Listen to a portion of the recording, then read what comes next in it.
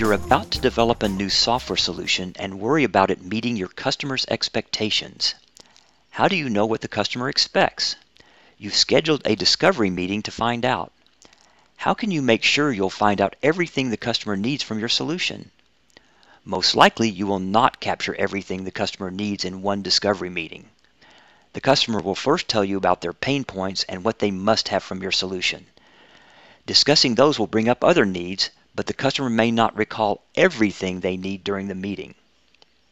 You will need a well-defined scope to focus on the customer needs that the software solution will fulfill, and only those needs.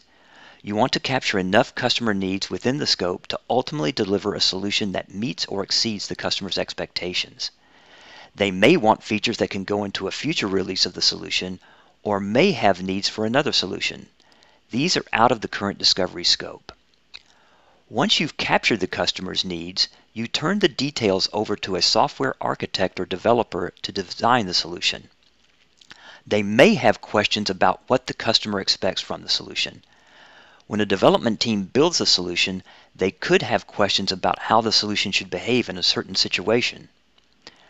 Meanwhile, the customer may change their business processes in a way that affects your solution, and they may forget to tell you about those changes. Priorities can change, making some needs more important than others, or new requirements can pop up.